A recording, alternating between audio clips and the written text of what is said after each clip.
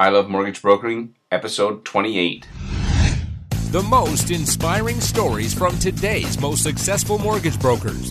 Join your host, Scott Peckford, on I Love Mortgage Brokering. Hi, Broker Nation. I am thrilled to introduce our guest today, Mark Lalonde. Mark is a mortgage broker with DLC Mountain View. He's been a broker for 4 years, but been in finance for the last 21 years. I'm stoked for this interview today. Mark, you ready to rock? I am, you bet. Awesome. So I always like to start off. Can you just tell us a little bit about yourself? Well, thanks, Scott. Yeah, I live here in Coquitlam, BC, and I've been a broker for, like you said, about 4 years. I'm a family guy. I've got 3 great kids, married to a fantastic woman, and my business is focused around my community and really where I live. I made a lifestyle decision about 4 or 5 years ago that I really wanted to spend a lot more time with my family and my kids, and so that took me away from the 85% travel job that I had and allowed me to build a business within my own community. Right. That's one of the nice things about being a broker is that you can kind of decide where to hang your shingle. Absolutely. And so how did you get into nobody starts, out as a little kid and says, I want to be a mortgage broker when I grow up. They end up there from somewhere. So what was your path to finding the mortgage business? Well, what was interesting is that I had worked with the local credit union for a little bit. They had lured me away from this massive job that I had. I was director of sales for all of Canada for a large company.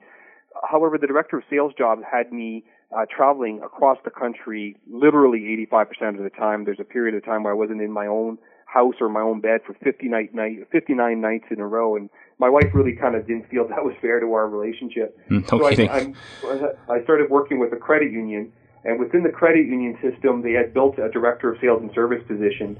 Lo and behold, the board of directors wasn't aware of it, and they eliminated the position in a short time after that.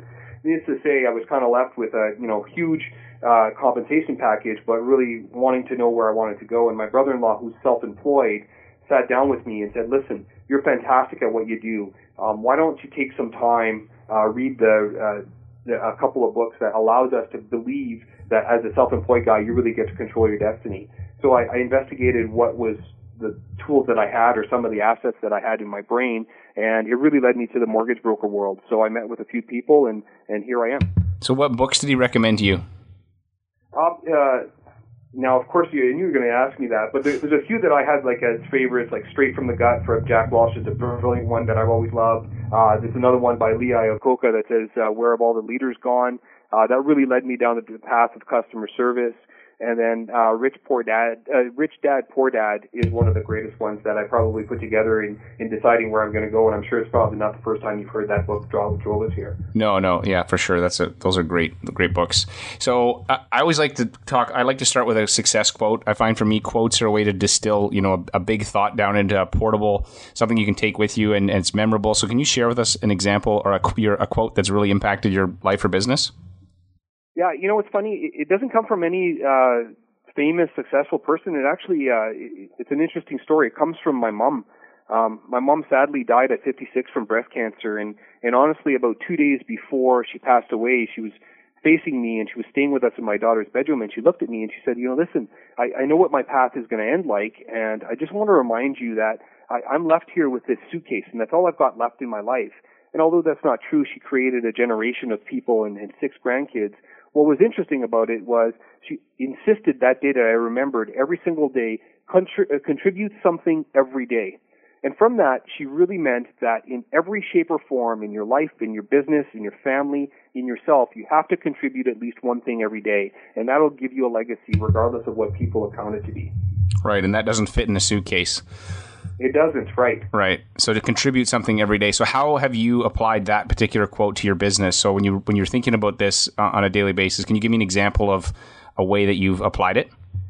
Yeah, to my business. Here's the one thing that I've noticed that as brokers we seem to have a tendency to do. We take an application and then, most of us now, if you've been in a couple of years, you look through the application, you kind of know it's a go or not a go within the first 5 to 10 minutes. What was interesting is I kind of taken that philosophy, and every single file, no matter what, I treat like gold. No matter how crappy the file might look or how great it might look, I treat it the same. And I found that to provide a really high level of success because no matter what, that person at the other end who's expecting you to be a mortgage professional needs advice on how to get out of their current situation or how to make that purchase. So under every circumstance, I want to contribute to them the ability to have my full brain power of 21 years to try to find a solution to their problem or to their next adventure.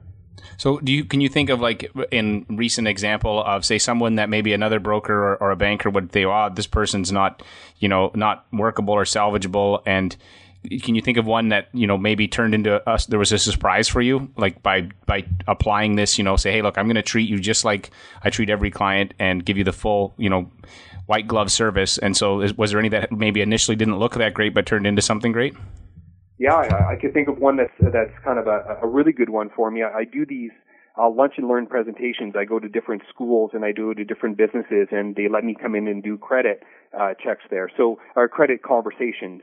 And it's about a 35-minute presentation. And one gentleman approached me after, and he says, well, before your conversation, I never thought I had a chance of buying a house. My wife and I have both been bankrupt. I'm just starting a new job, and I'd really like to buy a house for my wife and my family. So we went through the process and dug and were able to find them a mortgage. And now, after 1 year, we wanted to look at the mortgage again, but they weren't quite ready. After the second year of renewing that mortgage, they were able to reestablish the credit. The guy had an even better job than he ever did before. And when we renewed their mortgage in the second year, we got him into a 5-year, and they only qualify for fixed, but 5-year fixed rate at 2.89 with a chartered bank. So there's a path of 24 months. We're able to take somebody who was completely bankrupt and didn't think they had any chance in the world to somebody who's in a total chartered bank now and with a great rate. Dude, that's awesome. And so these lunch and learns, I know. So how many of those do you do? Like, how often are you doing them? You know what? I have a goal every year to try to get about 20 of them out into the community. What's interesting is something that started as just a thing that I thought that I would use some of my skills. I'm a very good public speaker. I've done it for a whole lifetime. I thought, oh, maybe I'll just start doing these. And now I've got companies calling me and saying, hey, you spoke at my husband's company. We'd like you to come in. And the way I do it is very simple. I have 2 courses that I offer, so I have to go back a second time. And one of them is understanding your credit, and the other one is mortgages, what's the difference? Every single piece of those presentations are exactly what we have in our heads as mortgage brokers we use every day. I just found a way to articulate it in about a 30 to 45-minute presentation format that involves the people at the work. And in addition to that, I offer to buy lunch for all the staff that come, and companies seem to love them. Dude, we could end right here. That's awesome. I love that idea. I do lunch and learn sometimes at like accounting firms, but I like. So how do you land them? Because I find like I enjoy that too. But how do you get people to agree to let you show up?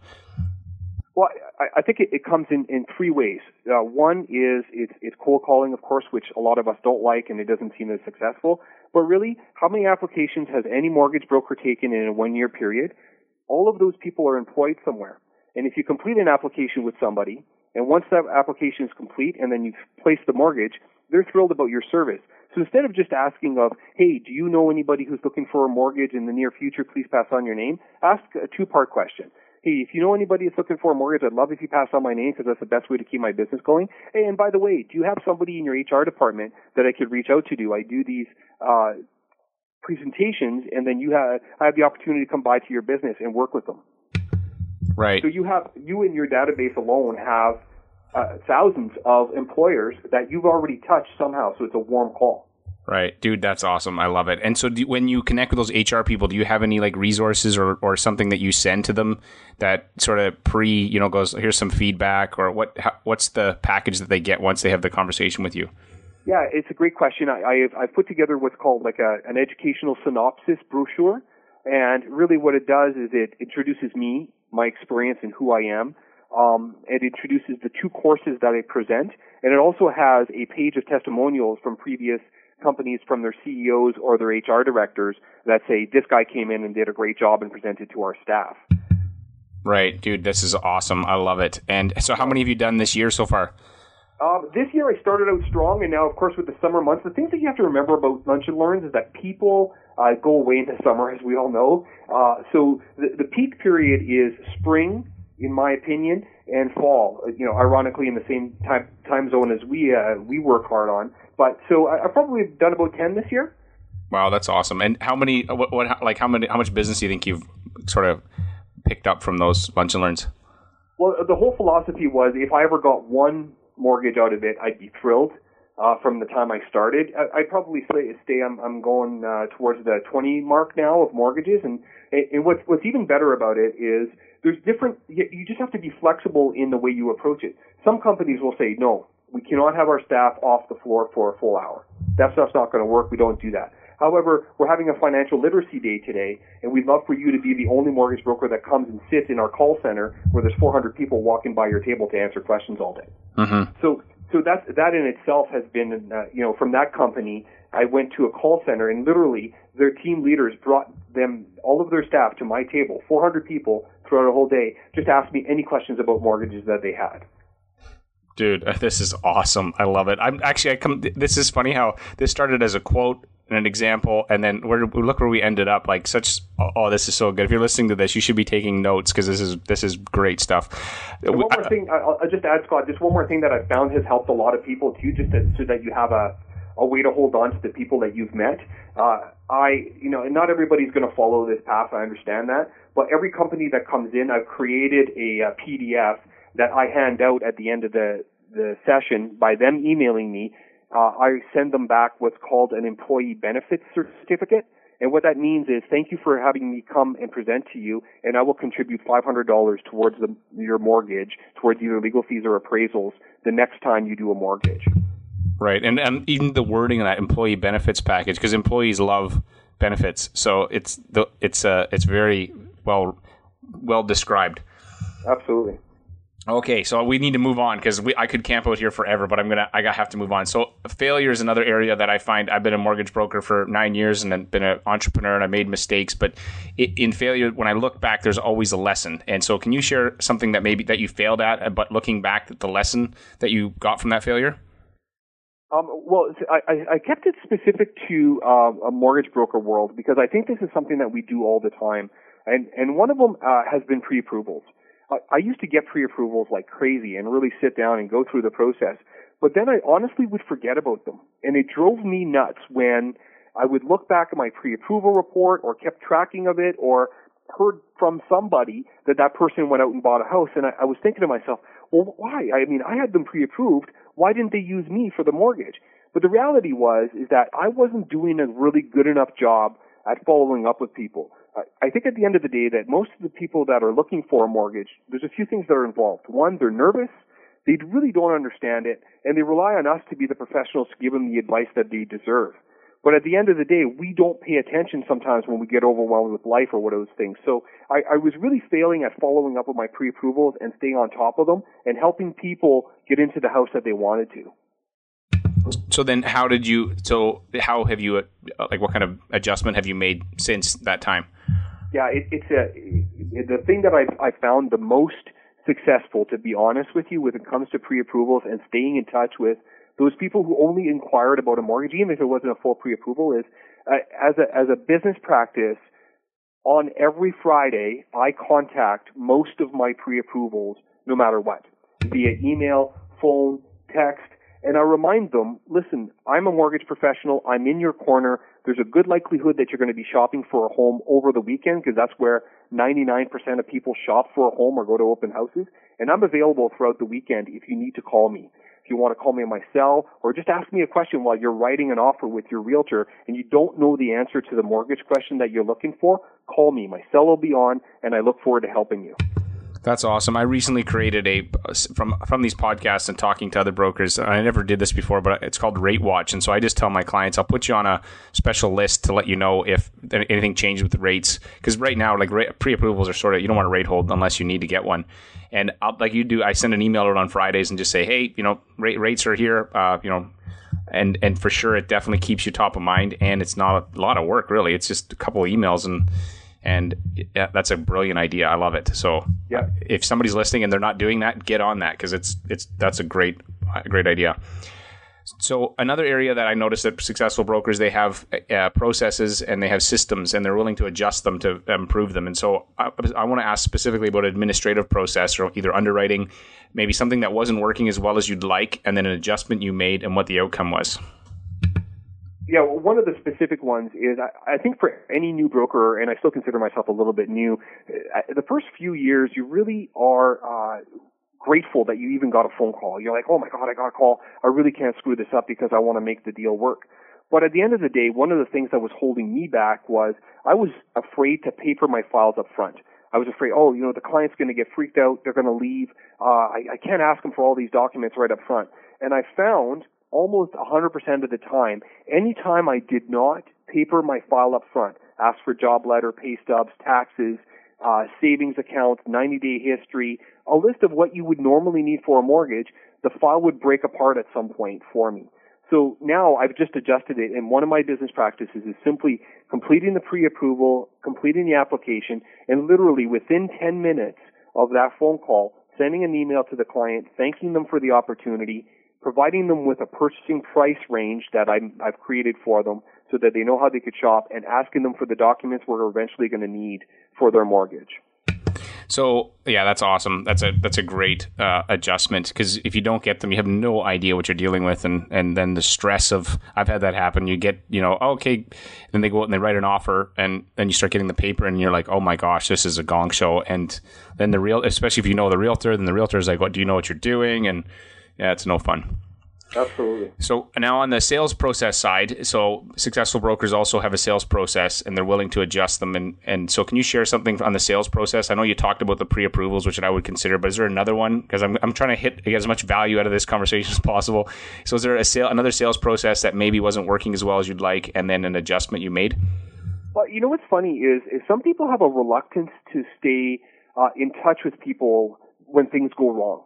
And part of the sales process is really communicating effectively to all parties involved. So the realtor or the person who sent you the file, it could be a realtor or a financial planner or an accountant, and who really has a vested interest in making it happen, and the clients themselves. And what I found early in my career as a broker is if the file wasn't going as smoothly as I thought it was going to at first, I would shy away from contacting the clients because I thought they would be mad or the realtor. And I think that's probably one of the biggest mistakes I had ever made. I think that over-communicating almost to the point where you really are providing that realtor and the client with an update of what is going on has done a lot better for my sales process. People felt that even though the deal wouldn't work or the mortgage wouldn't work, they felt like Mark was really in touch with me. I understood step by step every time that something was going on, and I really felt comfortable that Mark was doing everything he could to help me with my mortgage. Right. That's great. That's great advice. And another thing that I've been talking to people that has been coming up a lot is diversifying your income. So is this an area that, and there seems to be two camps. One is like, no, stick to brokering, be good at that. Another camp is, yes, you should diversify. So I want to know where you fall in that. And if you are looking at diversifying your income, what area are you focusing on? You know what? Honestly, I haven't really spent a lot of time diversifying my income other than adding some things such as, MPP is something that we provide through DLC with the insurance on creditor life and disability insurance. And when it comes to diversifying my income, I honestly believe that sticking close to my knitting is important. I think there's still a significant amount of business that's out there that allows us to be excellent mortgage brokers and still make a very healthy living. So I haven't really spent that much time trying to look for other sources of income. But the one thing I will say when it comes to this question, though, is there's a lot of opportunity in the market that is outside of the AE field. So more and more and more, our clients are becoming Alt-A members or Alt-A clients or B clients, and people who haven't spent that much time really understanding how you could play in the D field or private field, I think is a really huge opportunity to diversify your income.